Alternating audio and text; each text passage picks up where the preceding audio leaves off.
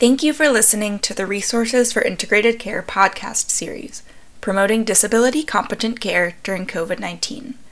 This podcast was recorded as part of a live event held on April 22nd, 2021. In this podcast, Gabrielle Uribe, Director of Community Health, and Anna Edwards, Clinical Director of Care Management from Inland Empire Health Plan, share a health plan's perspective on promoting disability competent care during COVID-19. A little bit about IEHP, if we can go to the next slide. IEHP is one of the largest dual health plans in the country with a network of over 6,000 providers and 2,000 employees. We provide healthcare for about 1.3 million folks in California's Riverside and San Bernardino counties, and about 30,378 are dual eligible members as of this March. And with that, I'd like to pass it over to my colleague, Dr. Anna Edwards, who will get us started on some of the interventions that IEHP engaged during COVID-19. Next slide.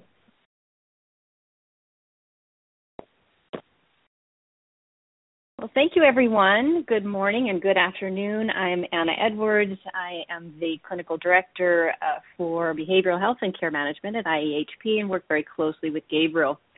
So he gave you a kind of a framework introduction to IEHP, and on this slide, we're taking a look at some of the demographics, specifically around our dual eligible population, of which we have over 30,000. And so you can see that we have a large number who are considered having a disability, and then we have a Hispanic population that's a predominance. And for our top three chronic conditions, it's probably pretty similar across kind of the United States, with diabetes leading the diagnosis. But I think that one of the most important things on this slide is towards the right when we talk about the social determinant of health concerns. And for our membership, the top is food and food insecurity. Additionally, housing, availability for funds, for gas, and utilities. So that'll kind of lead us into the next slide, where we talk about what IEHP has been doing around food insecurity. So in general, across the Inland Empire regions, which encompass those two counties, San Bernardino and Riverside County, about 10% of the entire population, according to 2019 data, is food insecure. So what do we know about food insecurity? We know that food insecurity is more prevalent among vulnerable populations. Also, certainly with persons with disabilities, they may have some unique challenges relating to food access. Additional issues that may impact our dual eligible population with disabilities are considered unemployment or underemployment, physical, cognitive, sensory limitations, and of course the transportation challenges that Jose was highlighting a few minutes ago. Additionally, Medicaid recipients are more likely than non-Medicaid recipients to experience food insecurity. And Medicaid recipients are also more likely to have multiple unmet social needs and chronic conditions. Food insecurity overall will negatively impact health outcomes. So when we take a look at what happened during the COVID-19 pandemic, we know that prior to the pandemic, there was a food insecurity problem. But it was further exacerbated by the pandemic. And why? Because there was increased unemployment, and therefore there were more people who were qualifying for Medicaid, and therefore more people were competing for the same resources to address their food insecurity. Next slide, please. So Inland Empire Health Plan's response to this food insecurity problem was to develop and implement a food insecurity resource linkage program, which was started in June of 2020. The major components of our program really focused on training our care management department, which also is including our behavioral health team members. So the program focused on using a standardized screening tool, the Hunger Vital Sign, which is only a 2-question tool, guiding all of our team members in a decision support algorithm to really think through the urgency and immediacy of the food insecurity problem versus is a chronic issue, and also considering certain family members. So not just the one person that may be in the household, but expanding into looking at the whole family. In addition, a resource tool was programmed for our care management staff to kind of make it easier for them to find the resources quickly for our members. And finally, we wanted to make sure there's a standard documentation process because we want to capture the data to make sure that we are asking the question about food insecurity. We are following up with the member to make sure that they receive the resource. So another thing that we have been doing at IEHP is making sure we are shoring up our strong community partnerships to secure food resources. And I'm going to go ahead and hand it back over to my colleague, Gabriel, for the next slide. Thanks, Anna. And in this slide, we see a picture of some of our outreach team doing some food resource campaigns out in the community. And as Anna mentioned, as we saw the pandemic take on, we know that there was a disconnect between the access to food, not simply because of financial resources, although that is a big part of the problem, but to some of the comments that were shared earlier, the lack of assistance for transportation or caregiving services that connected folks with food in the past made it very difficult for dual eligibles to be able to reach some of the food resources that they might have reached in the past. So IEHP really had to really think about the system as a whole. How do we get food to people, especially during the beginning of the pandemic, to their doorstep in an environment that was not necessarily conducive in terms from a reimbursements perspective or from a health managed care model to get folks that resource outside of medically tailored meals. And we had to develop quickly a network of partnerships with organizations across both counties to meet the need. And that was achieved by really working closely with existing infrastructure that perhaps we hadn't really worked with as a health plan because it was kind of on the outside of the traditional work that an MCP does. And working with the local food banks was an experience, developing infrastructure to have food refrigerated, to have equipment such as pallet jacks provided to some of the CBOs that were moving high volumes of food and getting them into folks' doorsteps was a significant challenge, but something that was achieved by leveraging the coalition that the disability community in this space and the health plan in this space and other CBOs had forged prior to the pandemic. And with that, I'll pass it back to Anna on our innovative member outreach strategies in the next slide. Thank you, Gabriel.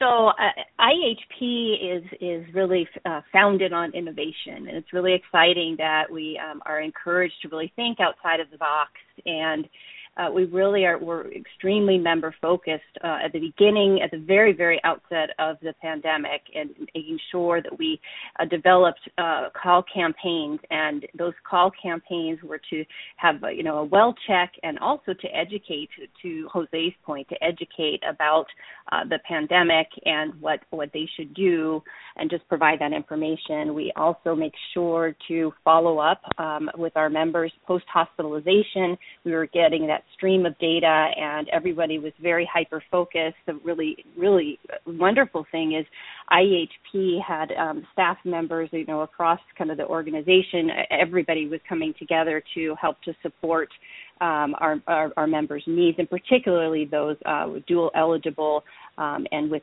disabilities. Our call campaigns were focused originally on those who are 75 and older to help them with making vaccine appointments. We know it can be challenging for people to do online appointment registration and so forth. So our team members were there to call and actually make the appointment for members who needed that assistance. Kind of a unique thing that we did was to put it out there to the entire organization to make cards for our members who are in skilled nursing facilities. And so that is an ongoing effort, and it's something that everybody and even their family members can pitch in and make some cards to put a smile on our members' faces who live in those skilled nursing facilities. We have an upcoming picture of one of our cheer parades outside of the skilled nursing facilities. So the staff in the skilled nursing facilities would make sure that the windows were open so they could see our team kind of parading outside and trying to have the array of cheer shared with those residents. One very nice thing that we have is we have 3 community resource centers, and we do offer virtual classes when we were forced to kind of limit the in-person interaction, but that is available for our dual eligible and also the community can register for those classes.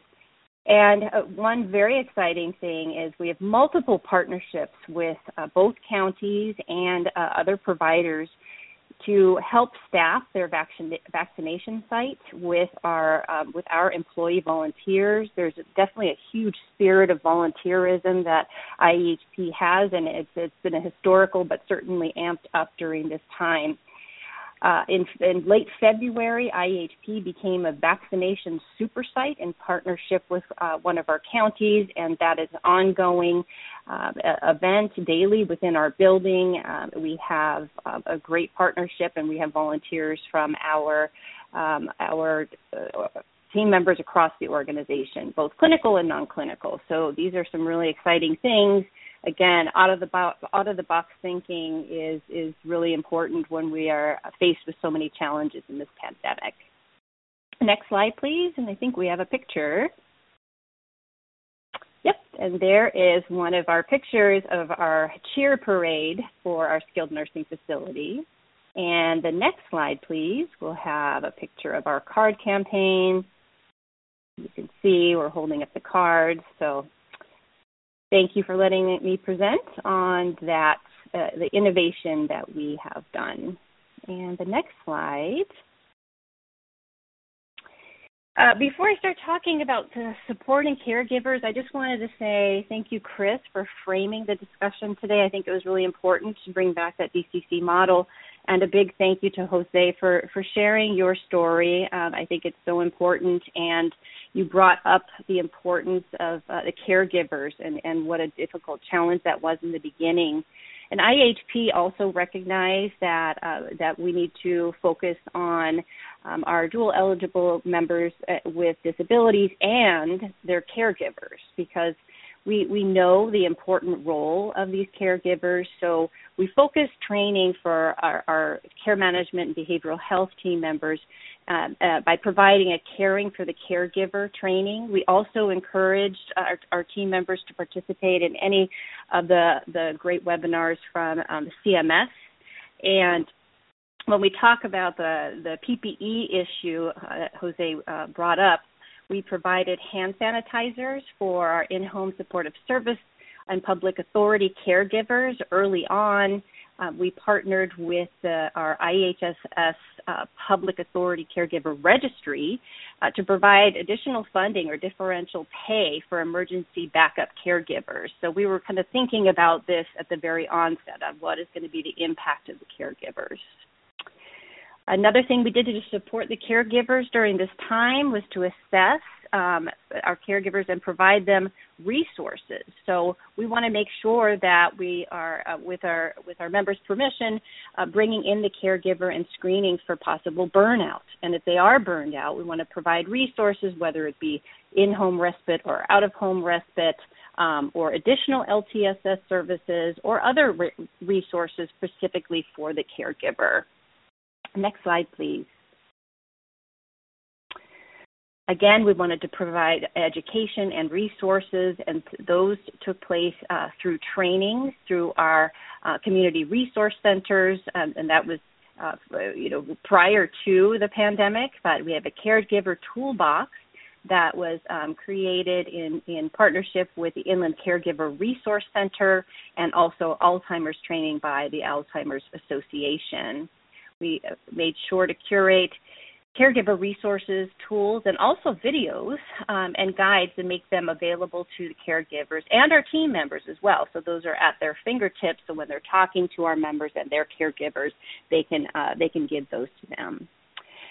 And then finally, it's really important to educate the providers about caregiver resources. So we notify our providers, obviously, when we screen members, and our members may screen positive for cognitive impairment, making sure that communication feedback loop is there.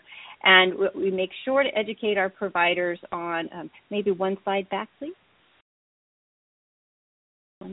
Thank you so much. Educate our providers on our long-term services and supports, and we are there. We have a specific unit that is dedicated towards that to make sure our providers have that awareness. Okay, so next slide, please. And I'm going to go ahead and turn it back over to Gabriel. In terms of addressing social isolation, the Health and Resource and Service Administration posted an article that spoke to about 43% of seniors feeling lonely on a regular basis. And as you know, the pandemic exacerbated this feeling of loneliness due to the connection loss. And there are also some direct connections between physical health and being lonely. To some researchers, I believe from BYU, make the connection that being lonely on a regular basis can be or have the same impact of smoking 15 cigarettes a day in terms of the physical impact on a person's body as they're navigating through that. So we knew that addressing social isolation was key during the pandemic. Then we partnered with a local university social work program to sponsor Chromebooks and other devices and assisted seniors in different spaces on how to utilize those Chromebooks in order to connect via Zoom or via other social medias with their families so that they would have those connections in place. We leveraged about nine college students from the same university to connect with seniors via staying connected calls in less tech ways and a more traditional telephonic approach to engagement. And we did that because we knew that many folks during this situation were losing family members, were losing friends in facilities, and really could benefit from that continuous social connection as a piece of their recovery. And I know we're running out of time, so if we could maybe skip back to go next to the key considerations for health plans, and Anna will help us close out with that slide. Okay, great. Well, thank you, everybody. So, again, touching on exploring innovation, thinking outside of the box, super important for health plans to consider partnering with our community to make sure we're addressing social issues, using data to look at those disparities, and then acting on the data to address the disparities. And, again, build that culture of enthusiasm within your organization, especially around volunteerism and partnering. Thank you for listening. This podcast is presented by the Lewin Group and is supported through the Medicare-Medicaid Coordination Office at the Centers for Medicare and Medicaid Services.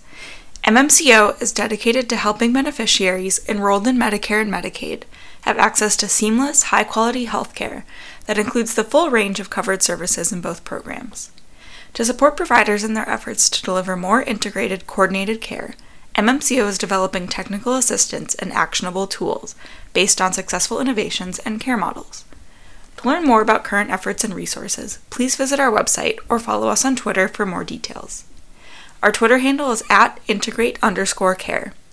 You can also find resources for integrated care on LinkedIn to stay up to date with our recent products and technical assistance.